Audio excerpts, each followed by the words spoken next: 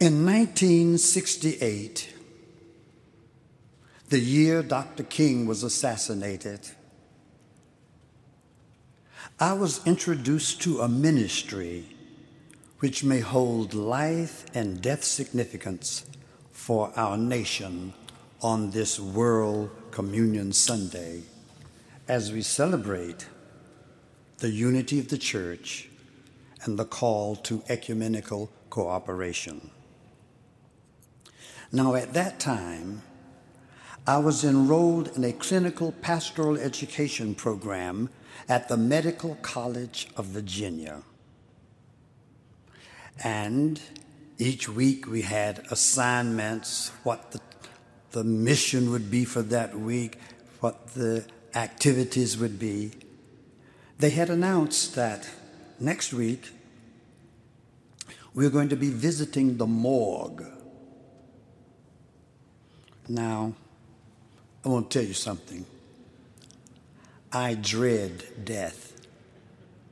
So I feigned inconvenience and missed class that day. I try when I can to avoid death.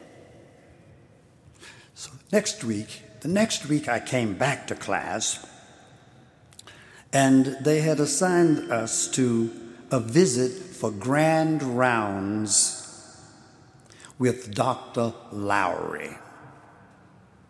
He was the cardiologist who had performed the first heart transplant operations there at Medical College of Virginia.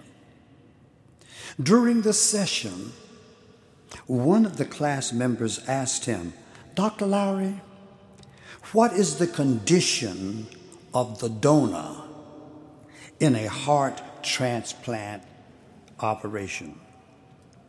Is the person actually dead? That is the donor of the heart?" Dr. Lowry explained, "In this hospital, we function on clinical definitions. We leave up to you theologians the metaphysical distinction of life and death. For an example, if there has been a massive accident and then the loss of major organ functions, we do certain prescribed diagnostic tests, and if it turns out that upon review, even if the patient survived, there would be no longer a prospect for meaningful, purposeful human existence, we can then declare that person clinically dead, and we are able to use that heart to sustain the life of another person."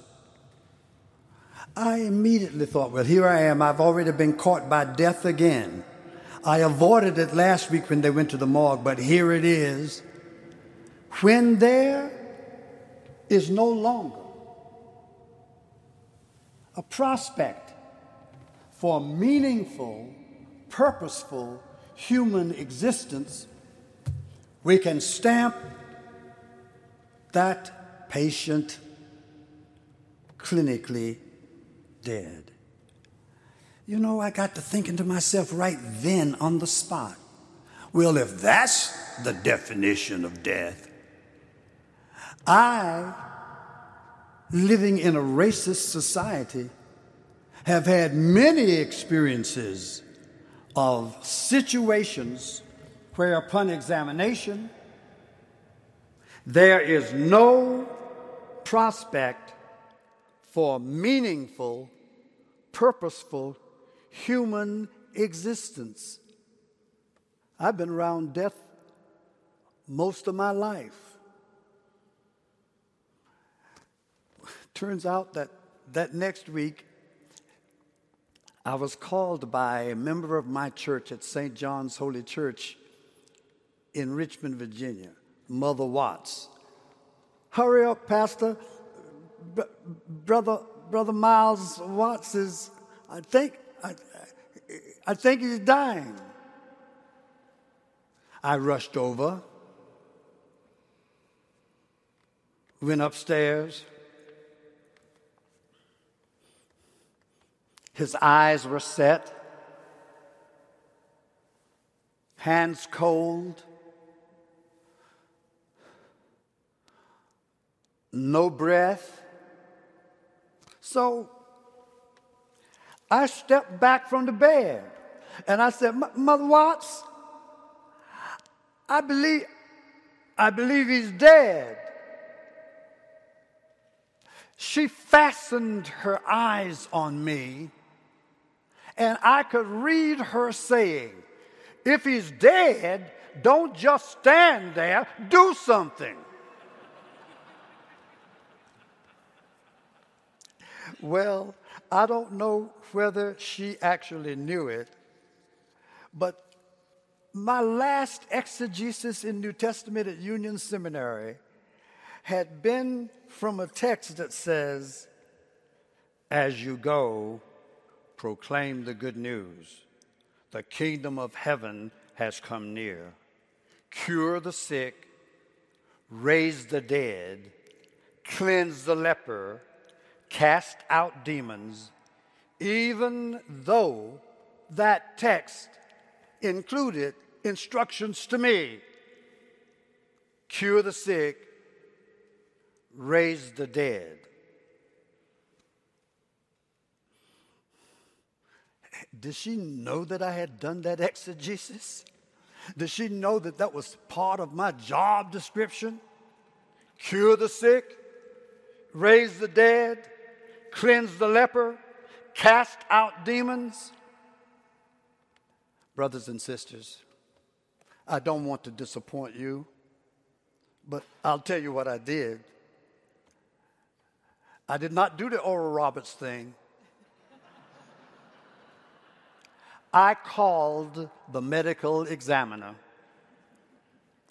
and in absolute candor, in the 65 years since I accepted my call to ministry, I confess that I have not had success in resuscitating dead bodies. Not been so good at that. But during that episode in 68, God had already placed in my consciousness that there is such a thing as no prospects for meaningful, purposeful human existence.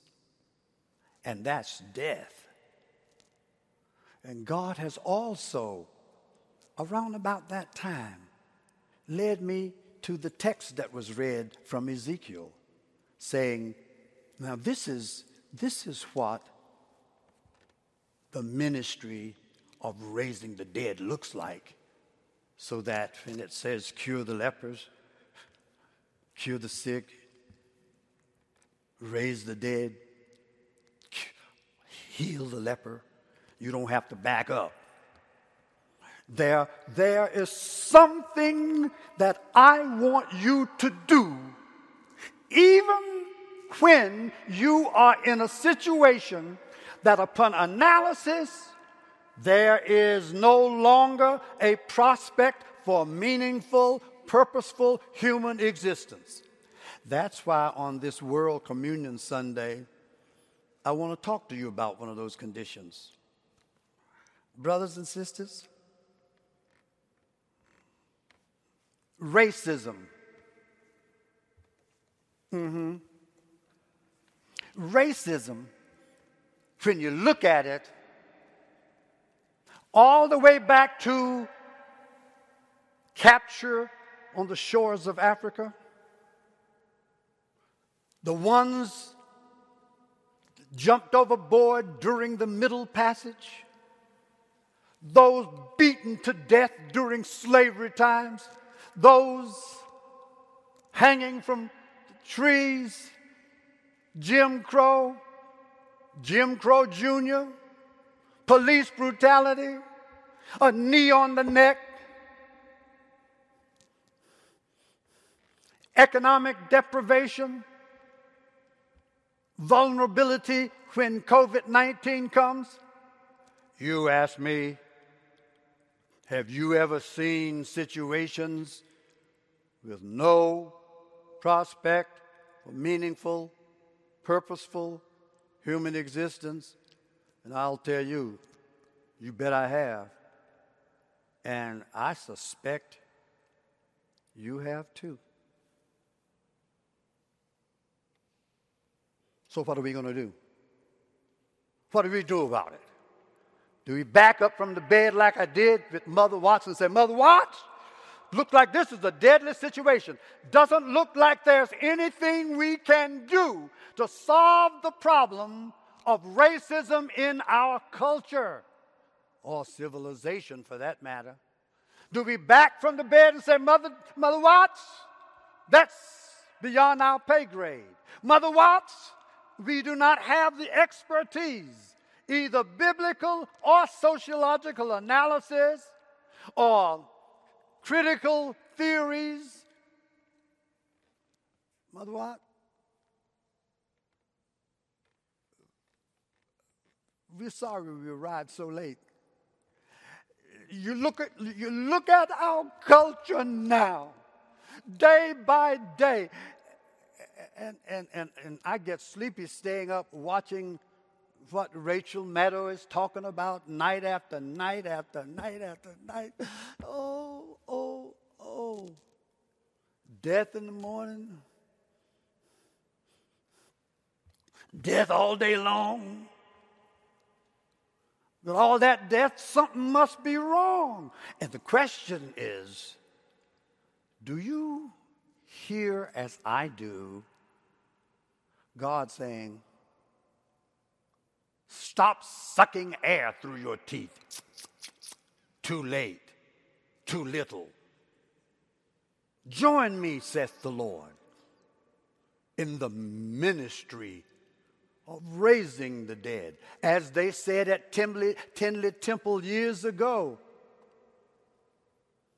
Charles A. Tinley had his people recognize we're in bad shape. What are we going to do? They formed what they called the Do Something Club.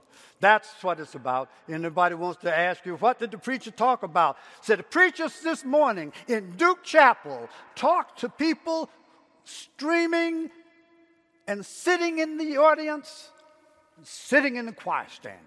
The preacher said, join the Do Something Club. Join the ministry of raising the dead. Racism is a lethal enterprise. Always has been, always is, and will continue to be unless I must be aware that with the small crowd present today, I must speak so that my voice does not bounce back and forth from one Gothic chamber to the other. What is this ministry of raising the dead? Well, according to the text, this is what happens. In the text, God, who had observed that God's people in Babylonian exile had already felt that they were so separated from the Holy Land, from the temple, from their people.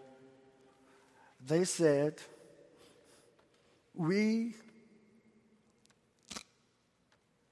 are clean cut off.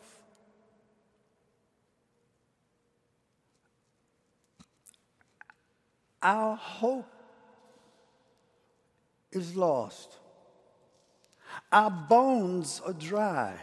Now, I think that qualifies for a prospect or no prospect for meaningful, purposeful human existence. And God decides, I want to restore.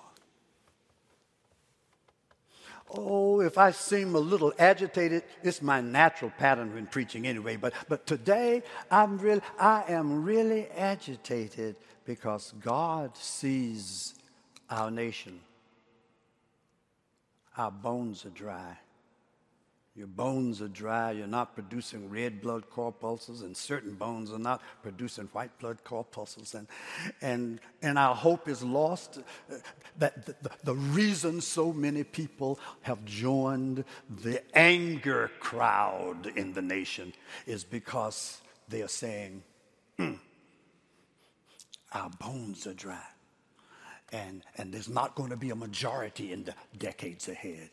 And if these black people get some power, I don't know what they're going to do to us. So we must block their vote. We must block their economic progress. We must send the Haitians back. I think heaven hears America saying, tell the truth, there's very little prospect for meaningful, purposeful human existence. What are we going to do? Well, anyway, if you really pay attention to Ezekiel, you get the sense of what the ministry of raising the dead looks like. First of all, God takes the initiative. Oh, I keep watching and waiting for divine initiative. And sometimes it activates in my own spirit a hand-to-hand partnership for restoration. Look what's happened. So God reaches out, takes Ezekiel's hand. I think one pastor said, sets him down. Make him sit down. You sit and look. Have you all been looking? Do you all see the death occasioned by racism as it exists in our culture today? Has God grabbed you by the hand and sat you down and said, just look. Look at it. Listen at the news. Listen at the legislations out of Texas or out of Florida. Sometimes out of North Carolina. Sometimes out of New York. Has God sat you down and said, look around. That ain't nothing but death. Look at it. That's death. And guess what? As the confession said this morning, Lord, we are perpetrators of that death. Or at least we are benefactors of it, beneficiaries.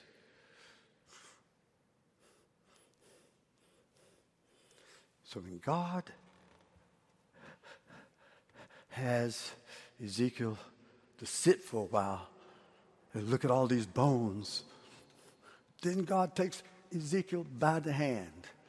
By the way, at the end of the service, I'm going to be asking you to join hands with the God who is determined to bring some restoration in this situation where there is no prospect for meaningful, purposeful healing. So just practice with me, will you? In case God reaches out for your hand, and I don't know whether it matters whether it's a right hand or a left hand, but will you raise one of your hands in case God wants you to be a part of this ministry of raising the dead? So here's what God says. Ezekiel, prophesy to those bones. Say to them, "Oh, America, oh, America, hear the word of the Lord." That was the first step then. Next he says, listen, Ezekiel, even if they hear, but do not respond with a qualitative relationship, there's something else that's missing. There was no breath in them. Prophesy. Don't be scared. Don't be afraid. Prophesy to the Spirit, to the Ruach, to the wind. Prophesy. Oh, Holy Spirit, breathe upon these slain that they might live. And then one last thing he said to do. Take a stick. Dr. Lowry, most of the time we overlook this one, but he said, no, take a stick, the stick of Joseph and the stick of Judah, and put the sticks together, the northern kingdom and the southern kingdom. Just put them together, because I don't want my people divided up like that.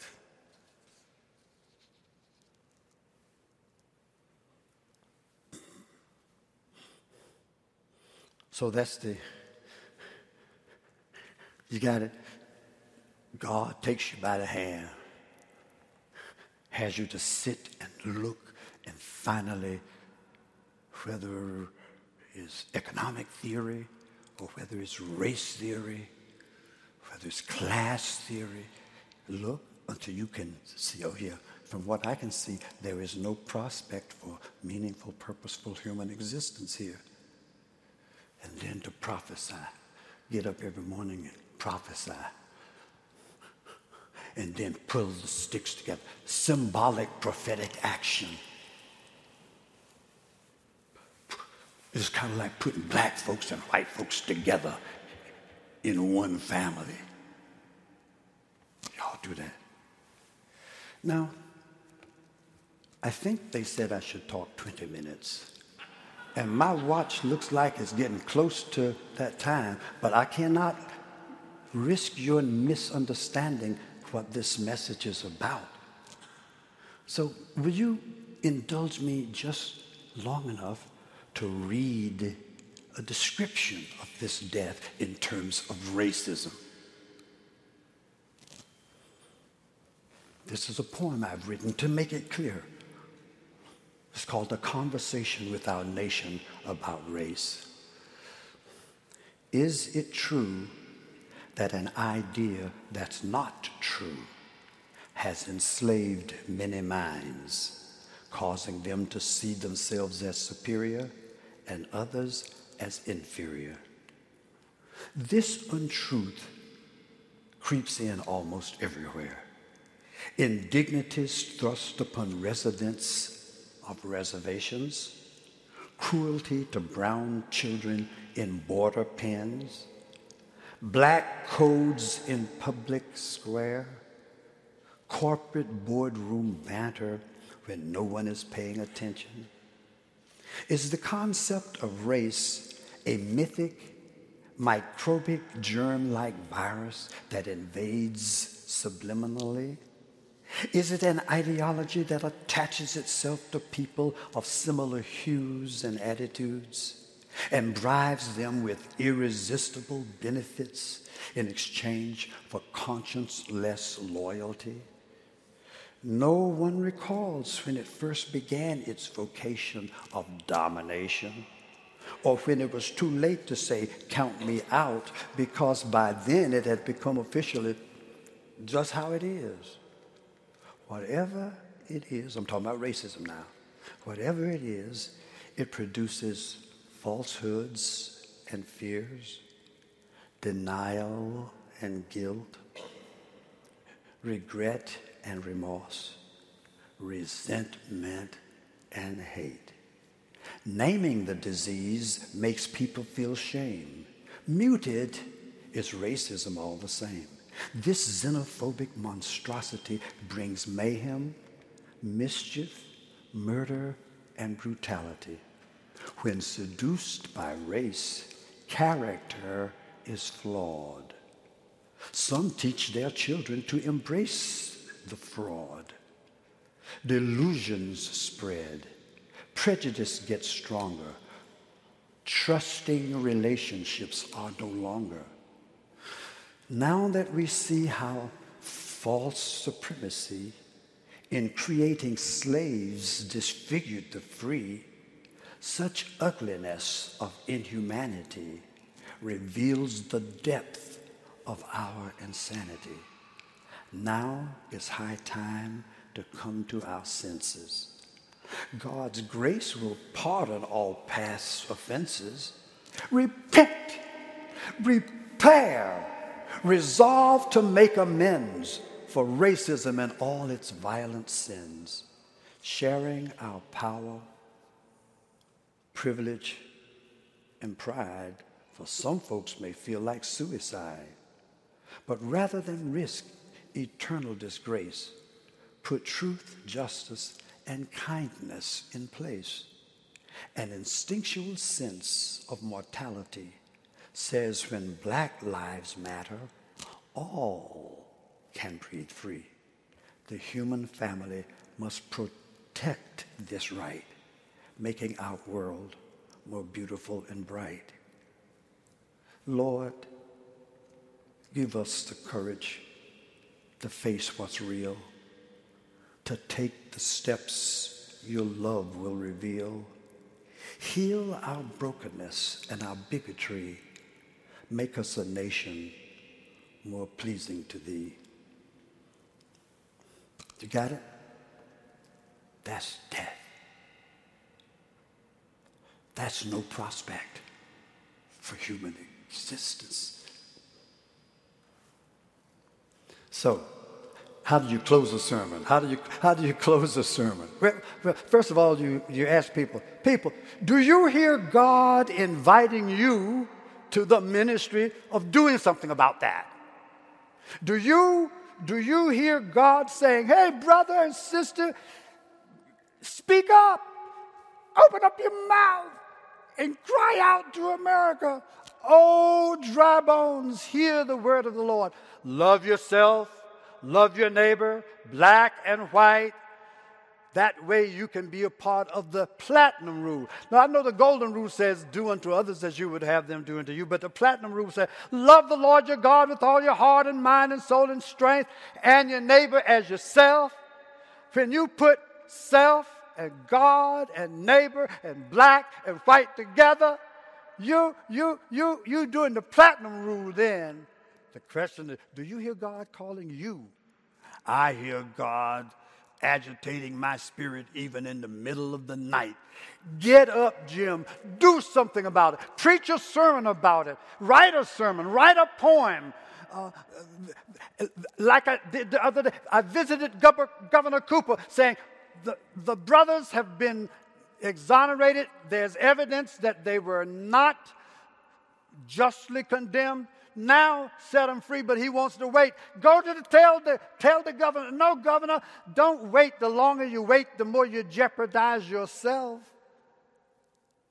Well, anyway, I wish I had a lot of time to preach, but I don't. So it looks like I just better bring this sermon to a close. But I have one closing experience where I was dead. And then I experienced the ministry of being raised from the dead. May I tell you about that, and then I'll sit down. I was dreaming. And in my dream, I was in Wilmington, North Carolina. I used to pastor there.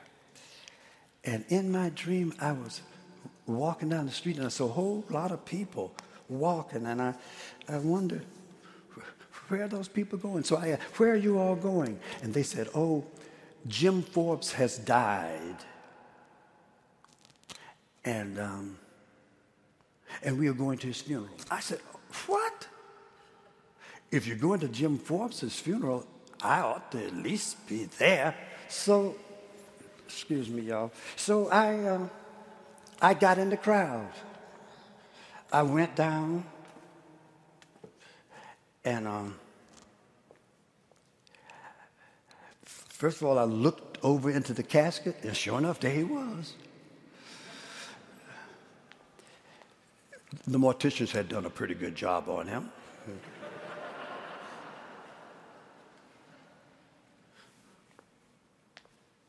So then I viewed the body and went on back to my seat. And then after a while, the preacher says, the services are over. Morticians may please come forward. The morticians came forward. And they, you know how they fuss around. They put the satin and stuff all up in your face and tuck it in nicely and everything. And then they began to to lower the lid on the coffin. And I sat up in my bed. That's where I was. And I was crying to the top of my voice, I object.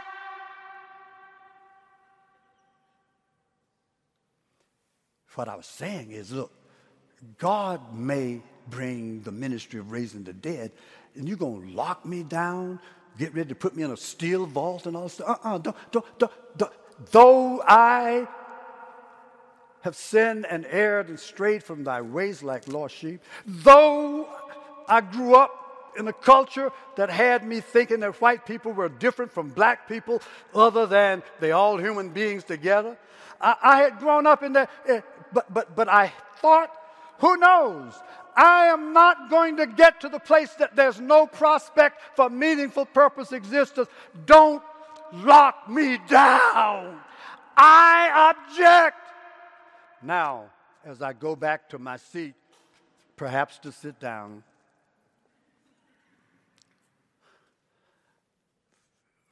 whenever I see racism against black people, brown people, or poor white people, wherever I see economic exploitation, I ask myself, what's wrong with this picture? What's wrong with this? This is a death-dealing situation. What's wrong with this picture? Then I go back and I say to the Lord, if you want me to do something about it, just show me what to do. I'll do what I can about this situation. And when I get to church, I sing. I sing about the fact that, y'all, this division stuff is over. Y'all, that's over. That's dead. We are one in your spirit. We are one in your love. Deep within, all around, below and above. There's no one anywhere that's excluded from God's care. Thy will be done. One in your spirit, one in your love. Every tribe and nation made from one blood, created to glorify one holy name. God of the universe, you love us all the same, as I promised you. If God were reaching down today to say, I'm ready to end this mess in America, would you reach out your hand? So right now, it's kind of like an old-time revival where you make an altar call. Would you just raise your hand? Lord, I'm willing to answer your call. Take my life and use me. I surrender all. I will be your faithful servant, consecrated and true. Overshadow me, God, with your spirit, Lord. I will do whatever you want me to do.